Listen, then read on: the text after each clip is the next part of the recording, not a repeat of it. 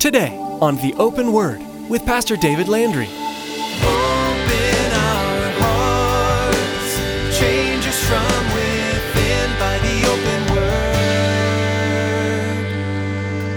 Give us ears to hear your truth and eyes to see the needs around us as we draw close to you. May we thirst for the water that your love brings us. Open our hearts, change us from within by the open word. I think every one of us know that if our focus is on gaining stuff, guess what? We never have enough stuff, do we? If that's our focus, we'll never be satisfied. And that was the deal not only with the Pharisees, but for all of the rich. They were just grabbing for more and grabbing for more. And that's the focus of what Jesus is speaking here. They never considered eternity very much at all. Their focus was just on the here and now. I make a name for myself. I want to make a position for myself. I want to be adored by the masses. I want to gain as much of the worldly goods as I possibly can. Where is our focus today? Are we chasing after the things of this world or after the things that are eternal? Jesus tells a parable about a man who was rich according to the world's standards, but poor according to God's purpose.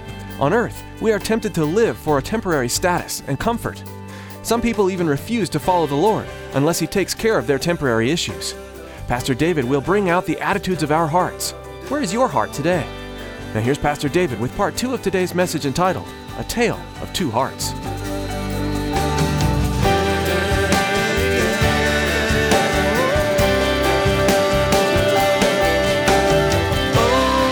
our hearts, change us from within by the open word.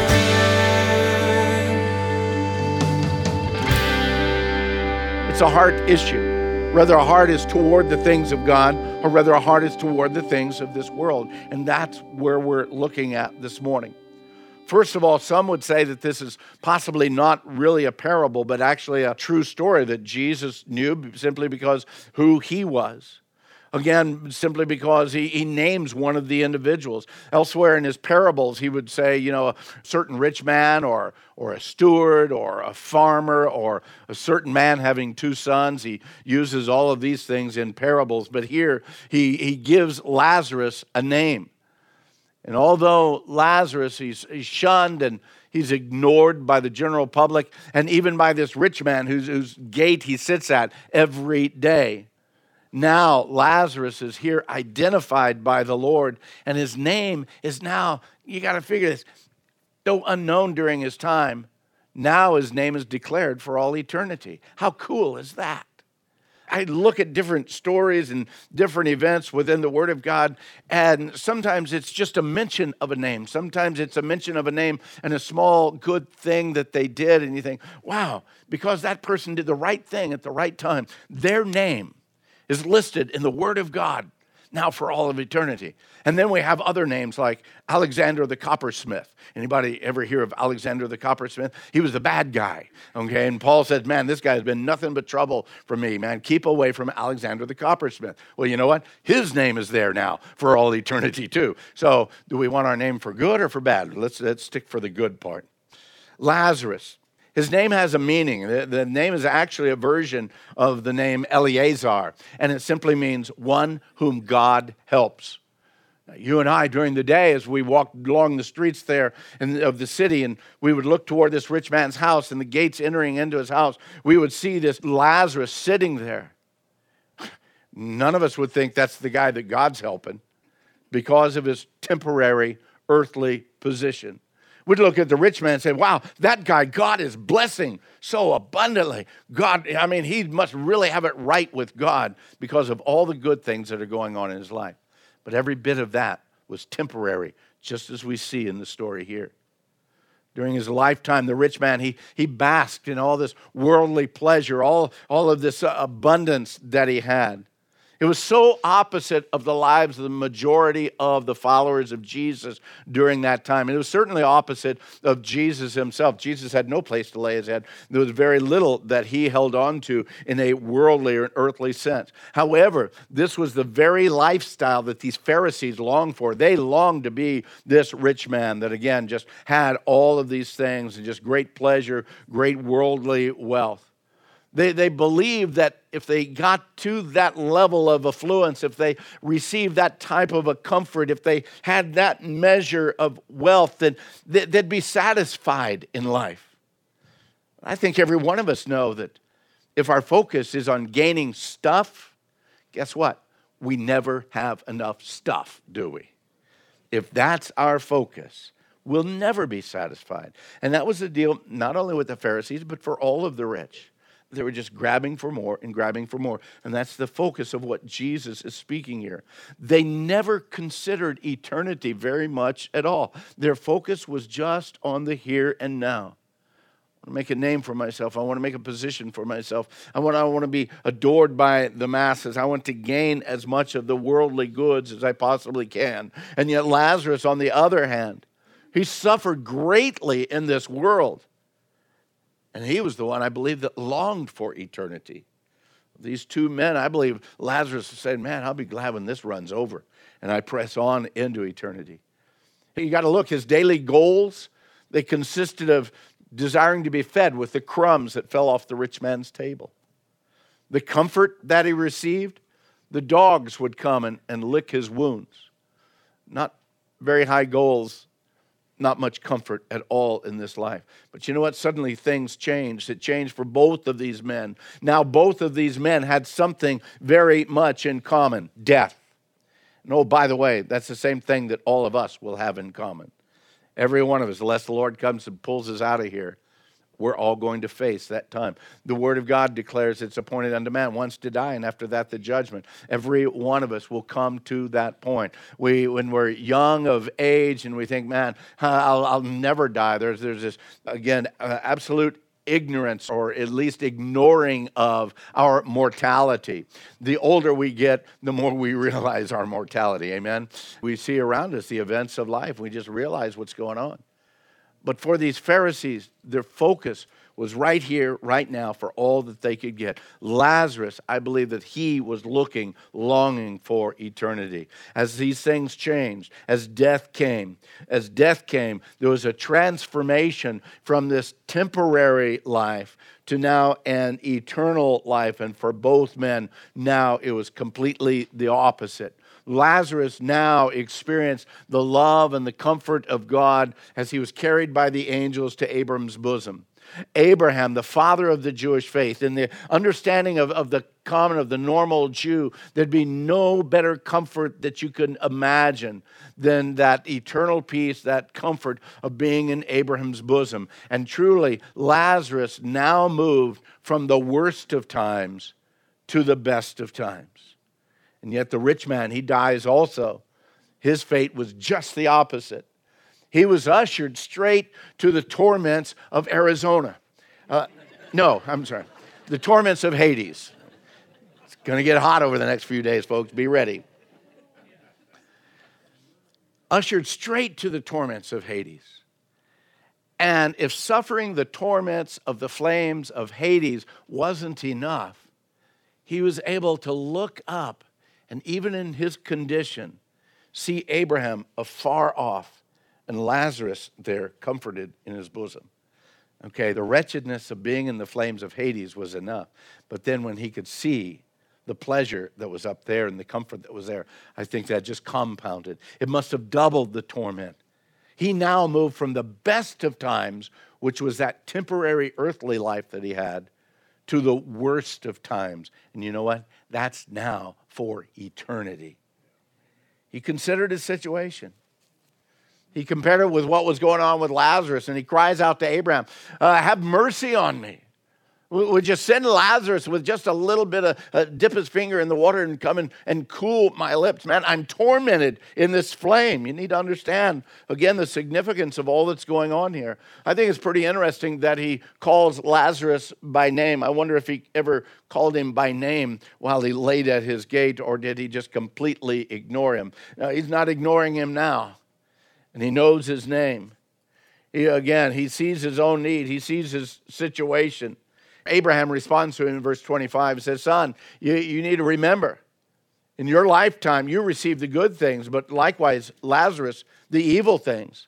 But now he's comforted and you're tormented. Now again, be careful to understand what this parable or story is about. It's not that if you had an easy life here that you're going to end up in hell for all eternity, or if you had a rough life here, you're going to end up in heaven. That's not what Jesus is bringing out here. He's bringing out, again, the attitudes of the hearts. It's not a salvation message. It's a message to these that have that mindset of the Pharisees, that think that they could play both sides and falsely or on the outside with a facade play the religious side, but reality of their heart is, man, they want everything that the world has to give. He goes on to say, besides all this, between us and you, there's this great gulf fixed, and so that those who want to pass from here to you cannot, and nor can those from there pass to us. Well, I can't imagine someone in the presence of Abraham wanting to pass to the other side, but neither one, you can't cross between the two. It's here that we see some issues actually about heaven and hell that are actually verified in other places of Scripture. Number one, heaven and hell, they're real. It's not just an imaginary, mystical thing. No, they're real. It's a distinct and separate places. The first is a place of comfort, but the latter is a place of continual, eternal torment. Those who are in those places for eternity, the other weird thing is they're going to have some kind of a recognition of their situation. It's interesting, those that are in hell are able to recognize and see, again, the compounding of the torment that they're going through. But there's also this great divide between the two. There's no going back and forth between the two. You're not going to praise someone out of hell. It just doesn't happen. Again, at the end of their days, they stand before God. That's when that judgment takes place. There's no longer any time. There's no longer any chance to say, oh, I made a mistake in my 50 or 60 years of living. I'm sorry about that. Can I go on into heaven? No, the decision has been made. The line has been drawn. That location, that place is now for all eternity. So once this rich man, oh, by the way, he's no longer a rich man, okay? I'm just using that name as an identification. When he died, all of that stayed and he left. So all that we grab for in this temporary life, it doesn't go with you. He makes another request of Father Abraham. Verse 27, he says, I beg you therefore, Father, that you'd send him to my earthly father's house, because I have 5 brothers, and that he could testify to them, lest they also come to this place of torment. So he desires Abraham to send Lazarus up from the grave and go and be a testimony of the reality of heaven and hell to his brothers, to be a testimony of this final judgment that comes upon men everywhere. And yet, once again, Abraham denies his request. He says, no, they have Moses and the prophets. Let them hear them. I'm just going to tell you right now, kind of a personal thing. I know that over the last several years in particular, there's been several instances of people who have died and either spent 5 minutes in heaven or whatever the situation might be, and they come back and they tell the story, or someone dies and they say, man, I saw the very flames of hell and I came back again. And a lot of people pay a lot of creed to those things, and I'm not going to judge either way, whether they're real or true or made up or not. That's not the issue. The issue is, it's not the testimony of somebody that went to heaven for 5 minutes that should move our hearts. Nor is it even the testimony of somebody that died, and man, I felt the very flames of hell. Neither should that be the thing that moves our hearts.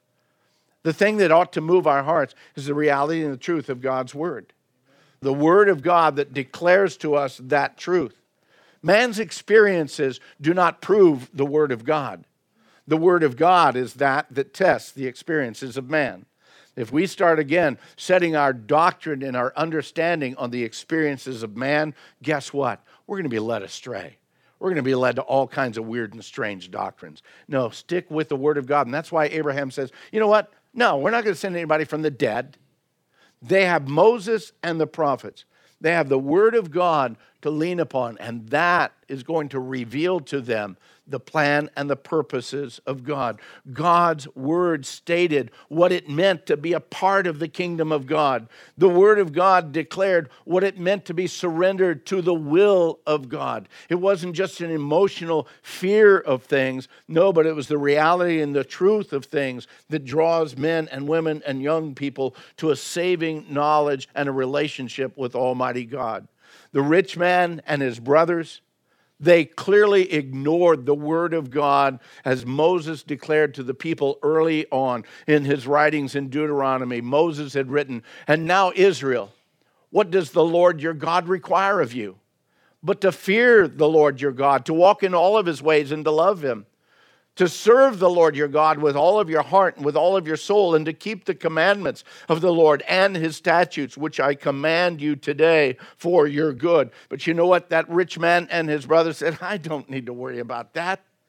I don't need to commit to the things of God. I don't need to surrender my life to God. Right now, I'm living right now, here and now, and I'm going to grab for everything that I can right now. I want the pleasures of this world. I'm not worried about surrendering my life to the things of God. I want what this world has to give to me. And because of that, they missed the plan of God. And this man now is in eternity, and he sees the reality of what he missed. They ignored the simplicity of the words of the prophets, like the words of Micah, when Micah writes in chapter 6, verse 8, that he has shown you, O man, what is good and what the Lord requires of you, but to do justly, and to love mercy, and to walk humbly with your God. What we see in this rich man's life, there was no mercy. How long Lazarus sat there, and he's hoping just to get the crumbs off his table. Do you think that rich man had the opportunity or had the resources to say, hey, you know what? Life is rough for you. Here's a sandwich. Here's a bowl of soup. Here's something else. Let me take care of you. Hey, here's a shirt I don't wear anymore and it's still good. Why don't I clothe you? But there wasn't even the minimal bit of mercy in that man's life. No, he had missed the Word of God, the Word of Moses, the Word of the prophets, totally.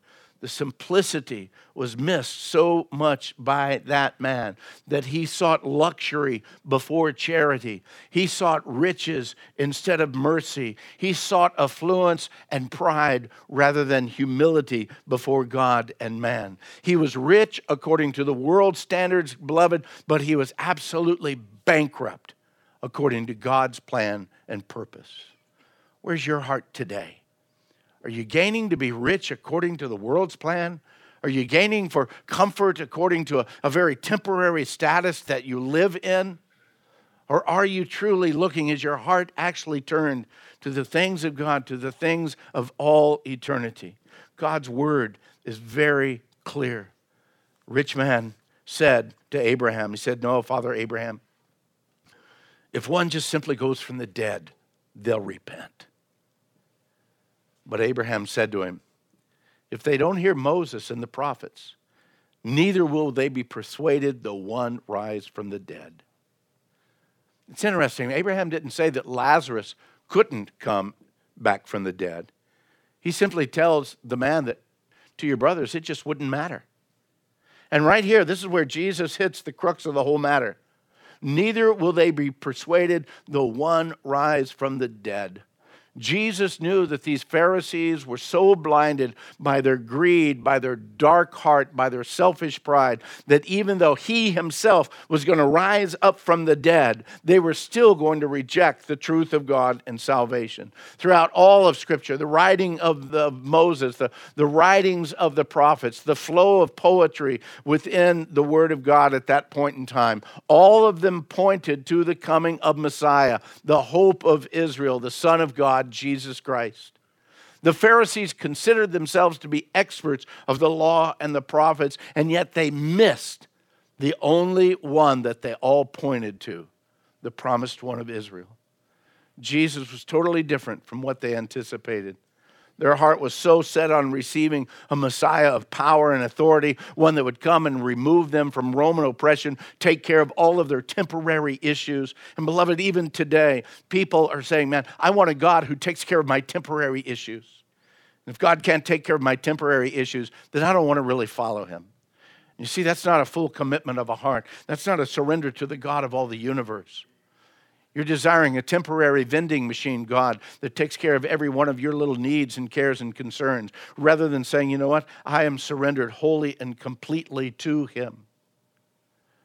Too many times people say, oh, God, I'll follow you if you will do this.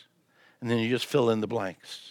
If you'll heal my marriage, if you'll take care of my finances, if you'll change the doctor's report, if you'll bring my son back to me, whatever it might be. Lord, I'll follow you if you meet my requirements, rather than saying and looking at the Word of God and says, this is the requirements of God. This is what I've got to surrender to. This is what I've got to be obedient to. This is where my heart needs to be. Not what God can do for me, but again, the surrender. Oh, God has done so much for us.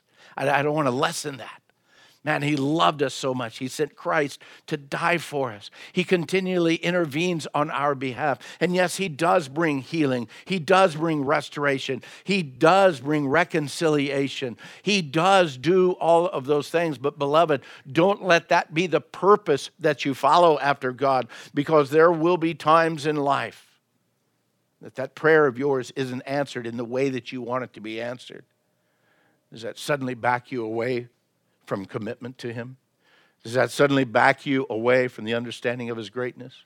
Or in the midst of those things where his answer is different than the desired answer that you have, are you willing to say, Lord, I'm still yours. I'm still yours, and I follow you, and I surrender to your greatness.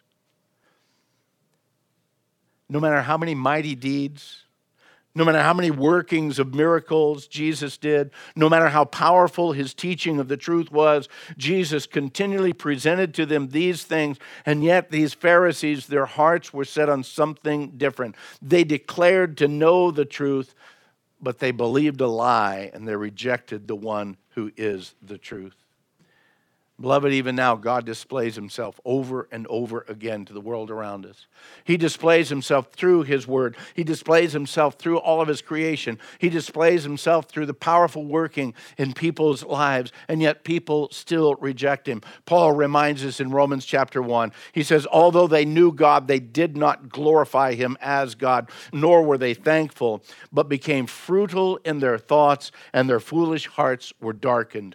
Professing to be wise, they became fools. Man still rejects God. Man still looks for something other than the reality and the truth of who Almighty God is. Two hearts we see today. One set with pride and self-indulgence. The other one is formed in humility and surrender. Two souls. One eternally placed in torment, eternally lost. The other experiencing comfort and peace for all eternity. So let me ask you, where's your heart this morning? Where is your focus this morning?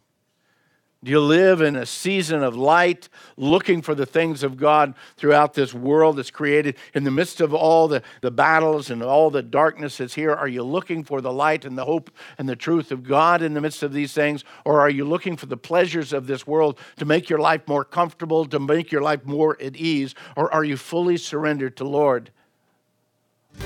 All to thee I surrender. All to thee I freely give. I'll ever love and trust thee, in order that in thy presence I might daily live. Open our hearts, change us from within by the open word. Learning more about Jesus is the single most important thing we can do as Christians. As we carefully consider how Jesus lived, we see beautiful examples that can apply to our lives. Though the entire Bible is rich with symbols and images that point to Jesus, the Gospels are Grande central station for who Jesus is. Join us each day as Pastor David teaches through the Gospel of Luke. You can get a free copy of today's teaching at our website. Simply log on to theopenword.com. That's theopenword.com. Although the open Word is a huge blessing, we pray that it's not your only source for the teaching of the Word of God. It's our hope that you're attending a church that teaches God's Word from beginning to end. Here's Tracy with more information about our service times here at Calvary Chapel, Casa Grande. Maybe you're listening right now in Casa Grande and you don't have a home church. We want to take this time to invite you to join us for worship. We meet Sunday mornings at 9 and 11 a.m., at 6:30 p.m. every Wednesday and Saturday. For more information, call us at 520-836-9676. That's 520-836-9676. Or log on to theopenword.com and follow the link to the church website. Thanks, Tracy. Well, that's all the time we have for today. You've been listening to The Open Word with Pastor David Landry. Please join us next time for the next edition of The Open Word.